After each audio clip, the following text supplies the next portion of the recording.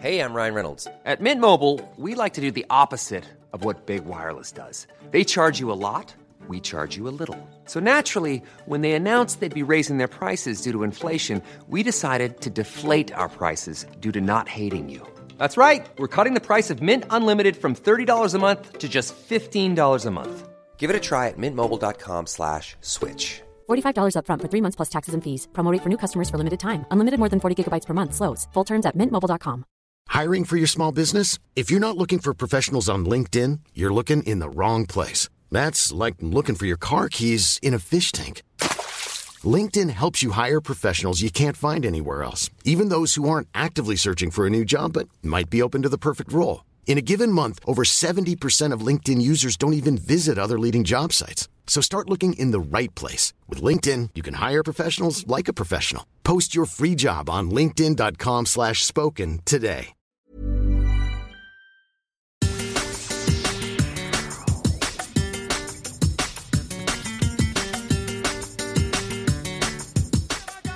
¡Se va a acabar! ¡Final! ¡Final, final, final! El Atlético de Madrid, el equipo que nunca deja de creer, acaba de ganar la Liga en Valladolid. Hello everyone and welcome to La Liga Lowdown. I'm Matt Clark and I'm here with Sam Leveridge. We are two of the new co-hosts of the podcast. It's all change in La Liga, and as you can probably guess, it's a little bit of change here at La Liga Lowdown. It's been a busy summer with the Euros and the Olympics only just finishing, but we're back and ready for more, and I hope you'll join us. Sam, how are you doing? I'm good, thanks Matt. It's been a non-stop summer. I feel almost as exhausted as Pedri, but I think his legs might be feeling a bit more than mine. How are you? Yeah, good, thank you mate. Yeah, very good. It's been an incredible summer of football really, hasn't it? And off the pitch as much as on it, because La Liga has seen a mass exodus of star names. We've the bombshell that was Leo Messi this week. We've also had Sergio Ramos, no less, Rafael Varane, and of course some young talent too with Brahim Gil and possibly also Jules Koundé. So what's your general take on the state of the league at the moment? Don't forget, Matt, Zinedine Zidane as well. I mean, it feels like that was years ago, but Zinedine Zidane leaving Real Madrid was only earlier this summer. I mean, thinking of Real Madrid losing their coach being the big headline in the summer transfer window, but now it seems like back page news. So yeah, it's been a crazy summer in La Liga. I don't think anyone would have foreseen quite so many high profile players, coaches, figures leaving their clubs. I think it shows kind of the financial situation that La Liga is in. Obviously their financial regulations are a bit tighter than the Premier League, than Ligue 1. And so I think we're kind of seeing the consequences of that teams have to kind of cut their budgets. If there's an offer that's too good to turn down, they can't afford to say no.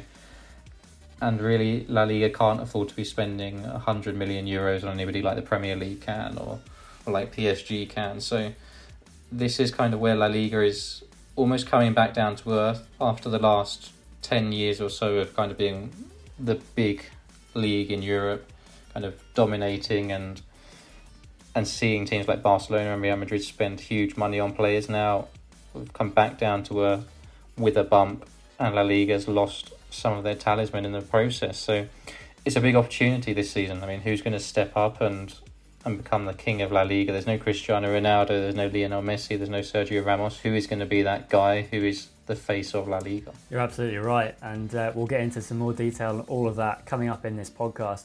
But just as you mentioned the financial situation, can we just briefly touch on the CVC deal which has been struck this week? You did a fantastic thread on Twitter, so guys, check that out if you haven't already, explaining it all through and what it might mean. So just briefly kind of give us an idea of your take on that. Yeah, so CVC are effectively an investment company looking to try and make money. They went to the Bundesliga and Serie A looking for the same deal that they're now trying to strike with La Liga, and both of them laughed them out of the building effectively. La Liga didn't. La Liga were much more keen on doing a deal, and so Javier Tebas has negotiated, got this agreement with them, and they seem to be on the same page. The issue is that La Liga have then communicated that, thinking that it would be fantastic, that everyone would love it, and it hasn't quite worked out that way. Effectively what it is I think it's 24 billion is the total amount that CVC would pay to have 10% of the rights for La Liga. So what that means for clubs basically is that they get a big cash injection now. I mean, we're talking about 250 million for Barcelona and Real Madrid, and then it's using the same formula as for TV rights, so it goes down for the smaller clubs.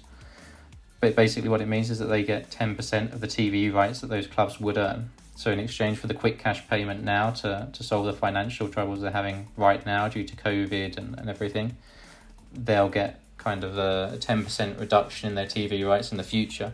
And that's where some teams aren't very happy with it. I mean, we saw about Joan Laporta when he was talking about Lionel Messi leave, and he gave that press conference, and he said that he couldn't tie Barcelona into a deal that would reduce their TV rights for the next 50 years.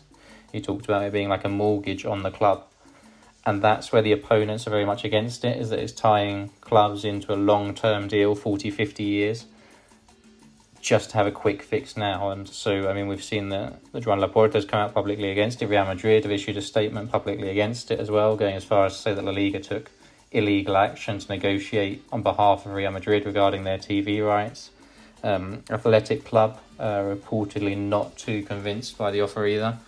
But there are plenty of teams in favour of it as well. So there's a vote on the 12th of August, I think it's set for, that the majority of La Liga teams have to either approve or reject it. At the moment, it looks as though the majority of teams would approve it, but there are some big players who are against it. The initial vote with the La Liga's executive included Atletico, Villarreal, and representative of a few clubs. They all approved it.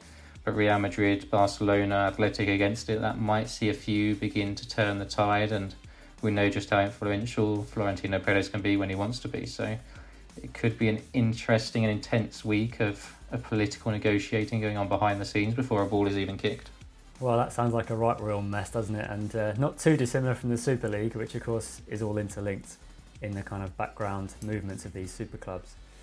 Okay then, well let's get into the actual football then, shall we? Because it kicks off very soon. We kick off with Valencia against Getafe, but we're going to focus now on the top three from last season and dig into that. It's time to turn our attention to the defending champions, Atletico Madrid. To find out how they're set for the new season, we go stateside to catch up with Jeremy Barron. Comemos todo! Eso es, carajo! Es junto como una familia! Que sigamos así como la historia de Atleti, carajo! Vamos! So we heard the passion in Felipe's voice there, and I'm joined by Jeremy Barron of Into the Calderon, who celebrated almost as wildly, I'm sure. Jeremy, tell us a little bit about the end of last season and what it was like to regain that La Liga title after 8 years. The end of last season was like simultaneously enthralling and just also nerve-wracking. The last 3 games alone might have taken about 3 or 4 years off my life, but it was totally worth it to see Atletico win them all and be crowned champions in the face of so much pressure and seemingly almost everything going wrong in the second half of last season, with several injuries, with COVID, and Kieran Trippier's suspension, and so on. But for the team to rally together and come back in those final 2 games, in particular against Osasuna and Valladolid, it was amazing. First title in 7 years, and in the end, fully deserved. I think Atletico were the best team in La Liga throughout the year. They were the most balanced team. They had the fewest kind of dips in form. They were the most consistent throughout the year. And in the end, that great start they got off to with 50 points from the first 19 games. In the end, that was too much for Madrid and Barcelona to overcome. Sevilla, too. But what do you think, Jeremy? Do you think that Atletico can win back-to-back titles? I mean, obviously in 2013-14 it was seen as a bit of a fluke and then never quite followed up with it. It took a few years, like you said. Do you think this season there is a chance that Atletico could defend their title successfully? Absolutely, I do. And it's been a very strange role reversal how this summer has played out due to a variety of factors, with Madrid kind of losing talent, trying to trim salary off the wage bill. Barcelona, of course, losing Lionel Messi. Meanwhile, Atletico, fingers crossed, have kept their core players together in stark contrast to what happened in the summer of 2014 when just about half the team left. The core players have stayed, and indeed it's been augmented with Rodrigo de Paul's arrival in midfield. I think that is a huge addition. I think it could really evolve and change how Atletico play and get the ball from the middle third into the attacking third and offer more support for the forward line. I think Atletico really do have a chance to repeat for the first time since the 1950s, and in part because of how carefully the club has managed their finances during the pandemic and just the work of Simeone and his players. Simeone continues to move from strength to strength as a coach as he enters his 10th season in charge of the club. I think that they really do have a great shot to repeat, but we'll see. Partido a partido. Exactly, partido a partido, the Cholo philosophy. But one challenge that Atleti do have this season is one of the things that they really stepped up last season with the arrival of Luis Suarez, a big change in attack. But towards the end of the season, we began to see Luis Suarez look a bit more tired. He was playing 90 minutes almost every week towards the end of the campaign. We saw his legs begin to tire a little bit earlier on in games, especially towards the end. And there was never really an alternative, was there? I mean, Moussa Dembélé came in, didn't play very often. Before that, there was Diego Costa, who left without a club in the Christmas time. So what is Atletico's plan there this summer? Do we expect an alternative number 9 to come into the club? I think they are, but it's a little complicated. There have been a bunch of names mentioned. The name that I think they keep circling back to, and the one that they're ultimately going to acquire, is Rafa Mir of Wolves. Played on loan at Huesca last season, scored 13 goals, and was really very good. He profiles pretty nicely as a backup 9, a player who is really good in the air, gets off a lot of shots in the box. I think he could really benefit from the new attacking evolution within Simeone's team, and he's going to be available for less than 20 million euros. That is, at board level, that is extremely appealing to Atletico. So I think ultimately, as we sit here on August 6th, I think Rafa Mir, after the Olympics, is ultimately going to be the guy. They do want to sign a number 9. I think in the end they're going to, because they really can't have a repeat of last year in the sense that Suarez played 90 minutes pretty much the entire second half of the season. Simeone managed his minutes so well right up until the COVID outbreak hit. And then after that, there was, even just before then, there was an over-reliance on Suarez's goals. Granted, he was up to it because he's a world-class striker, but this coming season, the load needs to be shared a little bit. A healthy João Felix will help. Rodrigo de Paul's arrival will help. But getting another capable number 9 in there, especially on a bargain. If it is Rafa Mir, I think it's not a very flashy signing, but it could be a very effective one, even if it's only a stopgap. So I think Atletico are going to get another number 9 before the summer ends, because they need one. Will Atletico defend their title? What's your prediction for this season? Oh, putting me on the spot. Yeah, all right, I'm going to be bold. I'm going to say yes, they will repeat. I think, again, just the fact that, unlike 2014, Atletico have kept their core together. Some of the best players in LaLiga now are here. Oblak is the best goalkeeper on the planet. Llorente became an absolute star last season. Luis Suarez is, until further notice, a 15 to 20 goal scorer. Probably 20 goals. Again, if he's healthy. He's given us no reason to think otherwise. And you combine that with Simeone's expert coaching and man management, and beyond that, just how the summer has gone, the upheaval that we've seen at Real Madrid and now at Barcelona, the institutional chaos at the latter, and the penny pinching taking place at the former, it's all setting up very nicely for Atletico. It really is. A kind of shocking turn of events. Atletico are used to the shoe being on the other foot. Atletico are used to kind of selling off every other summer and regenerating, rebuilding anew. Now it's a bit different. Atletico look like they're going to be the heavy favorites in some circles. Whether that's fair or not, I'm not one to say, but I think they have at least a great shot to repeat. I think they have a very, very good chance to do it. Yeah, I think this is going to be the first time in a very long time that Atletico Madrid head into the league campaign as the title favourites and not the underdogs. So thanks very much for your time, Jeremy. Let's see how Atletico get on this season, and hopefully we'll connect in May and talk about another league title for the Colchoneros. Colchonero confidence, and you can certainly see why. Favourites for La Liga in many people's estimations. Thanks, Sam and Jeremy. What about the other half of Madrid? Their summer upheaval seems a long time ago now, but was momentous all the same, as they lost their own iconic figurehead in Sergio Ramos. Let's hear more about Real Madrid and their prospects with our co-host Rory Barlow speaking to Hassan Karim. Buenas tardes a todos. Ha llegado el momento, uno de los más difíciles de mi vida. Uno nunca está preparado para decir adiós al Real Madrid, pero ha llegado el momento de despedirme del Real Madrid.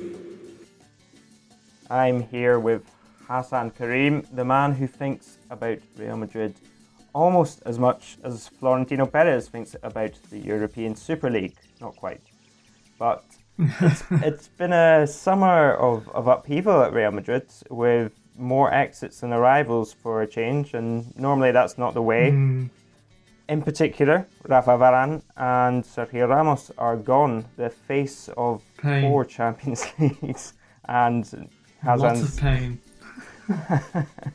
And the cause of much of Hassan's pain, by the looks of it. How are Real Madrid set to cope? They have David Alaba signed, they have Eden Militao. What do you think? How do you think this is going to affect Real Madrid in the coming season? Quite a lot, to be honest with you. We've seen over the last couple of seasons that Zidane kind of really changed the sort of standing with how the team works and really sort of emphasised the defensive side of things, especially when they won the league a couple of years ago. So to suddenly just rip that up essentially from the centre of it and not quite put the pieces back together in an adequate way. I mean, Alaba's a good player, don't get me wrong, but he's not a natural centre-back. And Eden Militao is still developing. You know, he showed a lot of promise last season, but whether he's there to that same level as a Varane or a Ramos is yet to be seen. So yeah, it's quite worrying for me, considering that that's been the strongest point of the team for the last 2 years, with everything else considered. Certainly, yeah. I think for me, Zidane's title race last year, and certainly the title win the previous season, was built upon a defence, and so to rip that out will certainly be a tall task. Zidane himself is also gone, which was not without acrimony either. Carletto is back, Carlo Ancelotti. He's obviously been there before, and I'm interested to know what you think the differences will be between Carlo Ancelotti's Real Madrid and Zinedine Zidane's, because for me, these are two men that are kind of cut from the same cloth. They obviously worked together on the Champions League that came for Real Madrid earlier. How do you see this playing out? Are we going to see a vastly different Real Madrid? I think in terms of the actual, on the pitch sort of style, it will be slightly different. Yeah, I mean, if we remember back to Ancelotti's 2 seasons there, well, he played a sort of system of you score 2, we'll score 5. Essentially, it wasn't built on any form of defensive stability. It was a case of, it was BBC or bust in a way. It's different now. Obviously, we don't have that fearsome attacking line. So I'm interested to see how Carlo tackles that. There's not a huge amount of goals in that team at all. So that there is some similarities between him and Zidane. In the way that they both are very good man managers. They know how to get the best out of individuals. That's for damn sure. But I just think Carlo is a bit more of a safe appointment from the board, sort of a way to appease the fans in a way, because Carlo is a love figure. He always has been. It does look like we're increasingly careering towards Hazard and Bale being the Galacticos signings in inverted commas again. Where do we stand with them, and how much of a contribution do we think that they can make to this season? Yeah, that's the big $1 million question on both parts, and it's been the question for the 3 seasons with Hazard. He's been a new signing every summer for the last 3 years. I mean, Marca reporting that he's come back, he's in the best shape he's ever been in, which is actually a first, which is interesting. Considering last season they were like he's returned in bad shape. The first year he returned, I don't know how much kilos overweight. So for them to be reporting positive stuff like that is good. I mean, he looked pretty good towards the back end of the Euros before obviously he suffered that injury. So if he can stay fit and he can keep himself, in good shape, I think he really can make quite a large difference. But it's still if, isn't it? As for Gareth Bale, he's an interesting one. We saw at Spurs especially towards the back end of the season. He did quite well for them, popped in with a few goals, looked motivated, looked happy, and he's come back to Madrid where there's a new manager in charge, someone he's possibly in better terms with than he was with Zidane. I think Zidane probably dislikes Materazzi just a little bit more than he does Bale, maybe. It's probably close. But yeah, I think Bale could be an interesting one. If he's an impact sub, that works. I mean, he's still got quality, and I think, on paper at least, he's probably still the best right winger we've got at the club, which says a lot. Really does say a lot. Certainly, I think in terms of Real Madrid, it's easy to talk yourself into a title challenge if you look at the players they've got, but there are a lot of things up in the air and a lot of things that have to land on their feet. But I'm going to throw it back to you, Sam and Matt, and thank you very much for your time, Haz. No worries, thank you for having me. Thanks, Rory and Haas. It's going to be fascinating to see how they adjust with those familiar faces returning, but without those keystone figures. We're halfway through this podcast previewing the La Liga season. Still to come, we'll get the lowdown from Barcelona and discuss the rest of the top half, as well as the European race.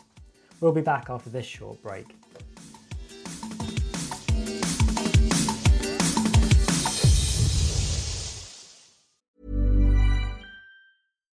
If you're looking for plump lips that last, you need to know about Juvederm lip fillers. With Juvederm Volbella XC and Juvederm Ultra XC, your lip look, whether it's subtle or bold, can last up to 1 full year with optimal treatment and no additional maintenance. Find a licensed specialist and see if it's right for you at Juvederm.com today. That's JUVEDERM.com. Add fullness to lips in adults over 21 with Juvederm Volbella XC or Juvederm Ultra XC. Do not use if you have severe allergies or a history of severe allergic reactions, or if you're allergic to lidocaine or the proteins used in Juvederm. Tell your doctor if you have a history of scarring or taking medicines that decrease the body's immune response or that can prolong bleeding. Common side effects include injection site redness, swelling, pain, tenderness, firmness, lumps, bumps, bruising, discoloration, or itching. As with all fillers, there's a rare risk of unintentional injection into a blood vessel, which can cause vision abnormalities, blindness, stroke, temporary scabs, or scarring. For full, important safety information, visit Juvederm.com.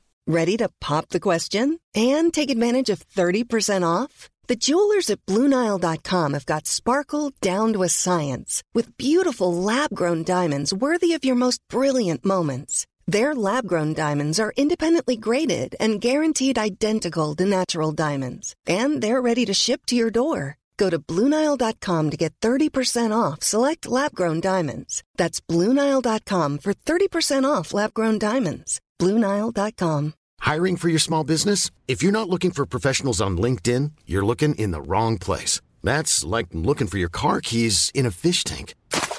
LinkedIn helps you hire professionals you can't find anywhere else, even those who aren't actively searching for a new job but might be open to the perfect role. In a given month, over 70% of LinkedIn users don't even visit other leading job sites. So start looking in the right place. With LinkedIn, you can hire professionals like a professional. Post your free job on linkedin.com/spoken today.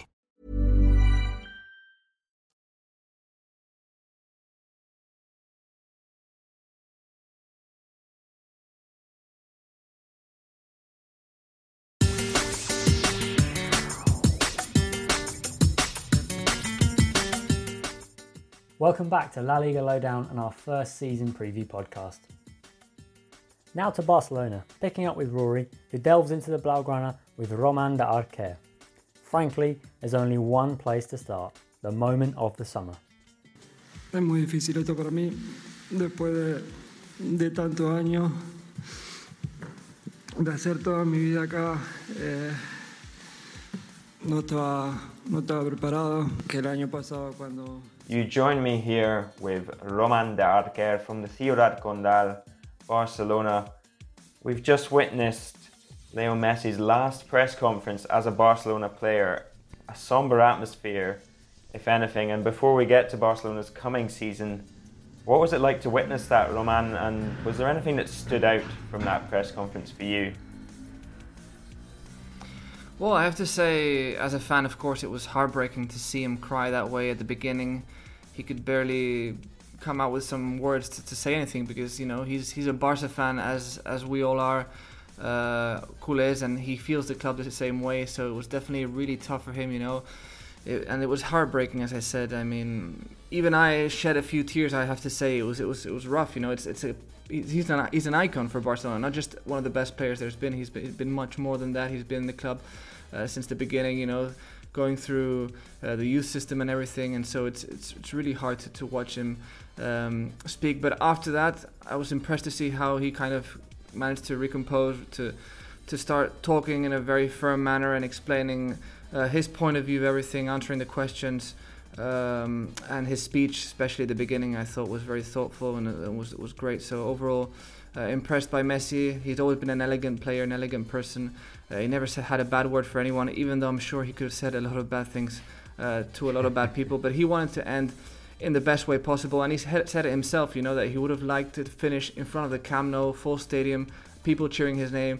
And unfortunately, that's not going to happen because of the pandemic and the current situation, and that's definitely one of the harshest things about all of this. Messi living in this poor manner without being able to say bye-bye to the fans and having a game with a full Camp Nou, that's just, I think, very disappointing.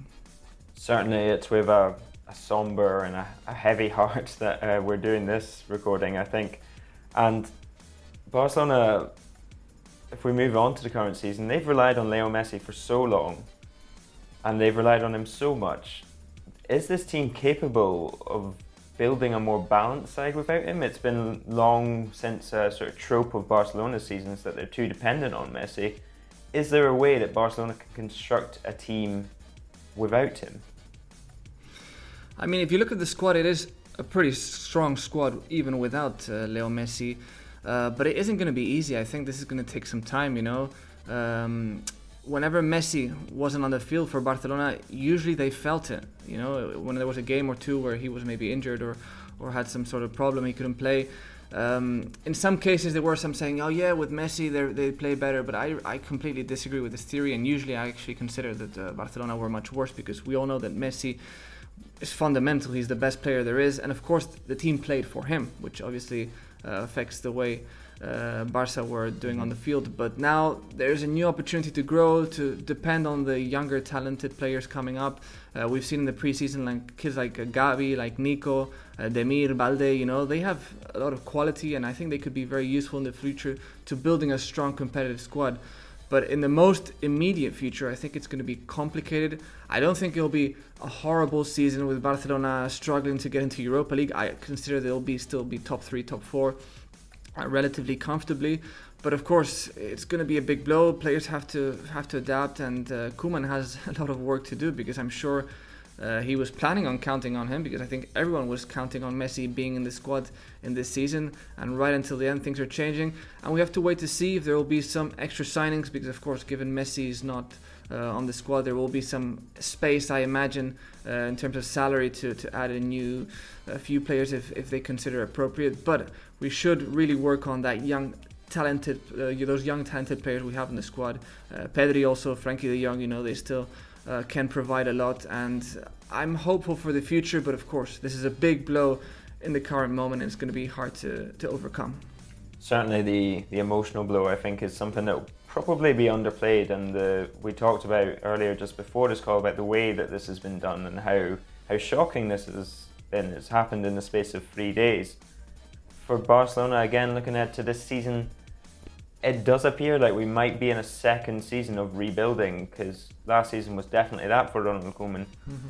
And I wanted to ask, what exactly does success look like? Because before this, I was going to ask, before the Messi news, whether Ronald Koeman had it in him to take Barcelona to a title. But without Messi, what can we expect from Barcelona? And what does success look like for this team now without him? Well, I have to say that last season I think we exceeded expectations. Honestly, after that 8-2 against Bayern, after all that had happened with Messi, the Burofax, etc., some players leaving, it just really felt like it was going to be a disaster.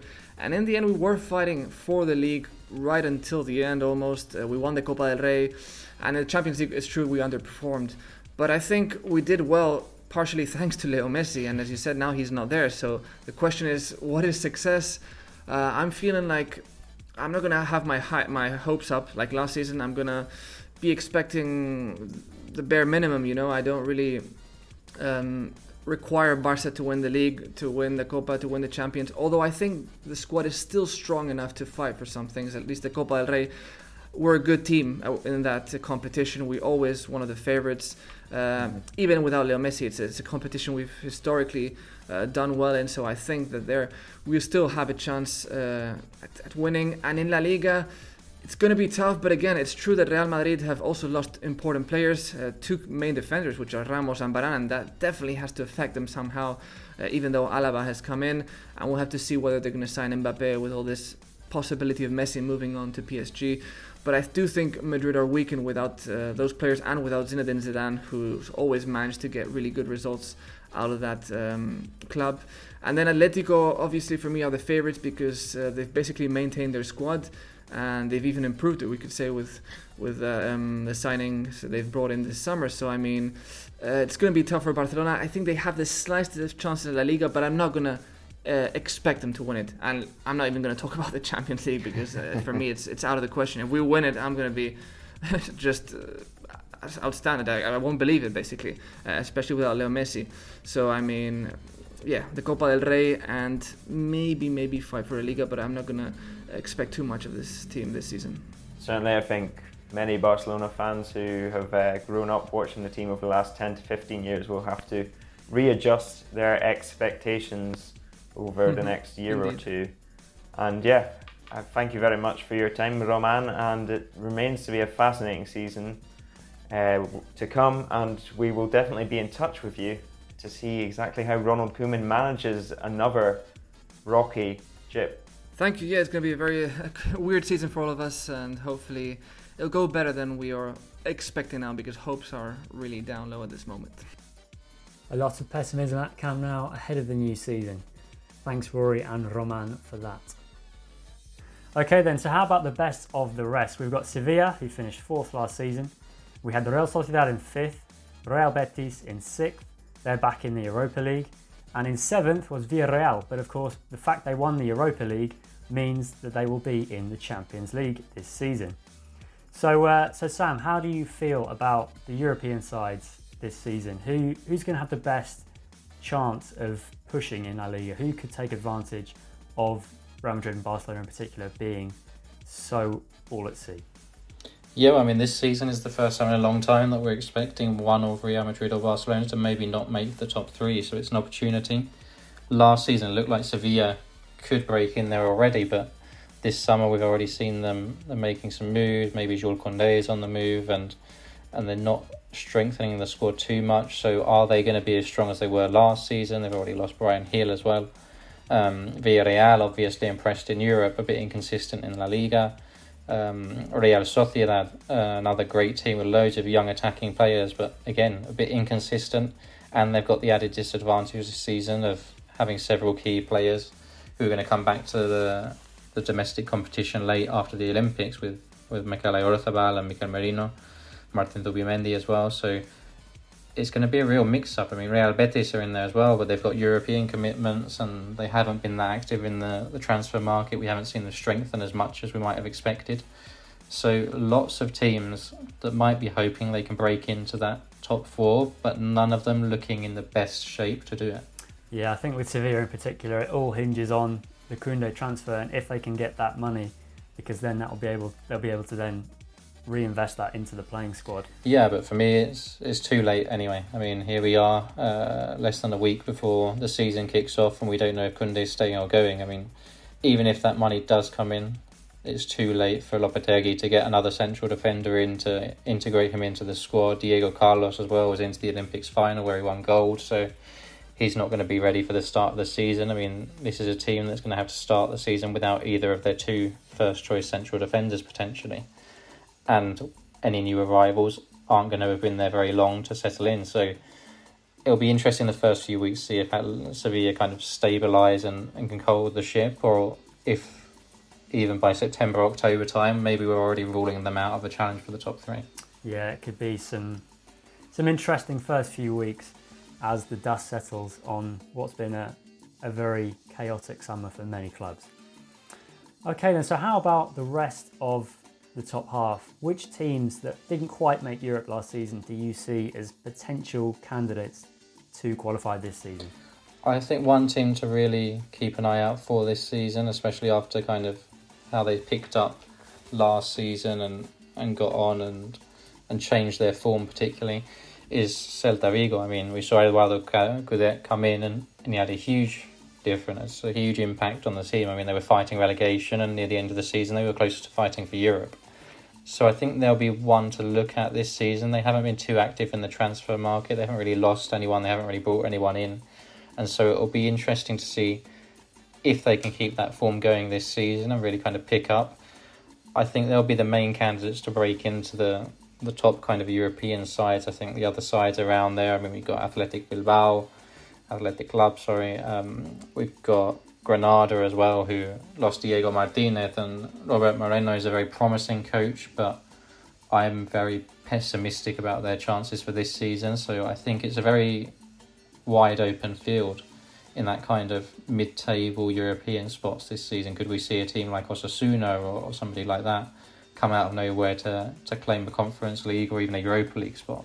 So we've mentioned Celta and the impact that Chacho Coudet had coming in mid-season.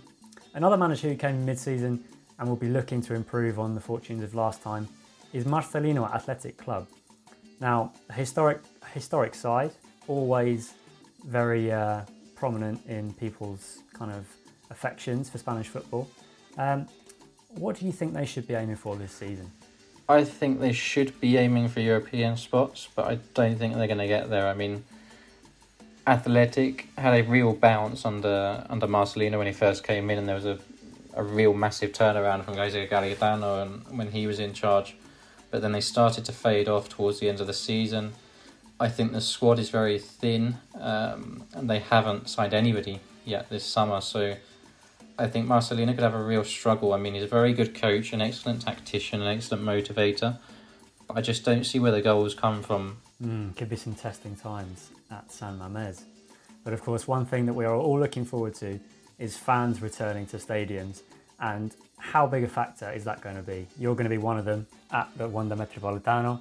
So from personal experience as well as in general, how big is that for Spanish football? It's huge. Fans aren't particularly happy that there are still even any restrictions.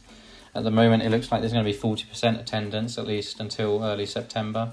And that's going to be pretty much exclusively for season ticket holders at almost every club. So I think it will benefit some teams a lot more than others. I mean, going back to Osasuna, the new El Sadar, that's going to give them a huge boost having their fans back. It was a real fortress before COVID, and then we saw some of their home results start to drop off with no fans around.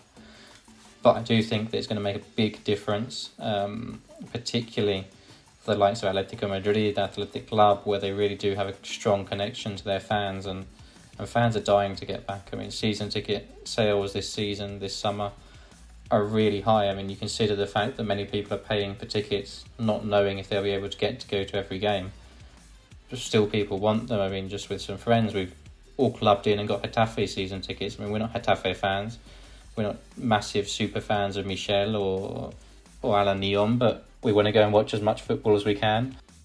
Absolutely right, and we all share that sentiment, I'm sure. Well, thank you very much, listeners, and thank you to Sam for joining me here today. We will have another preview podcast coming your way, focusing on the promoted sides, the relegation battle, and that kind of lower middle of the league. So listen out for that one. So thanks for today for joining us. We've come to the end of this half of our season preview. We hope you've enjoyed it. Join us again for part 2 of our look ahead to La Liga 21-22. Thanks once again to Sam, to Rory, to Jeremy, to Haas, to Roman, and of course, for everything he has given to Spanish football. Gracias, Leo.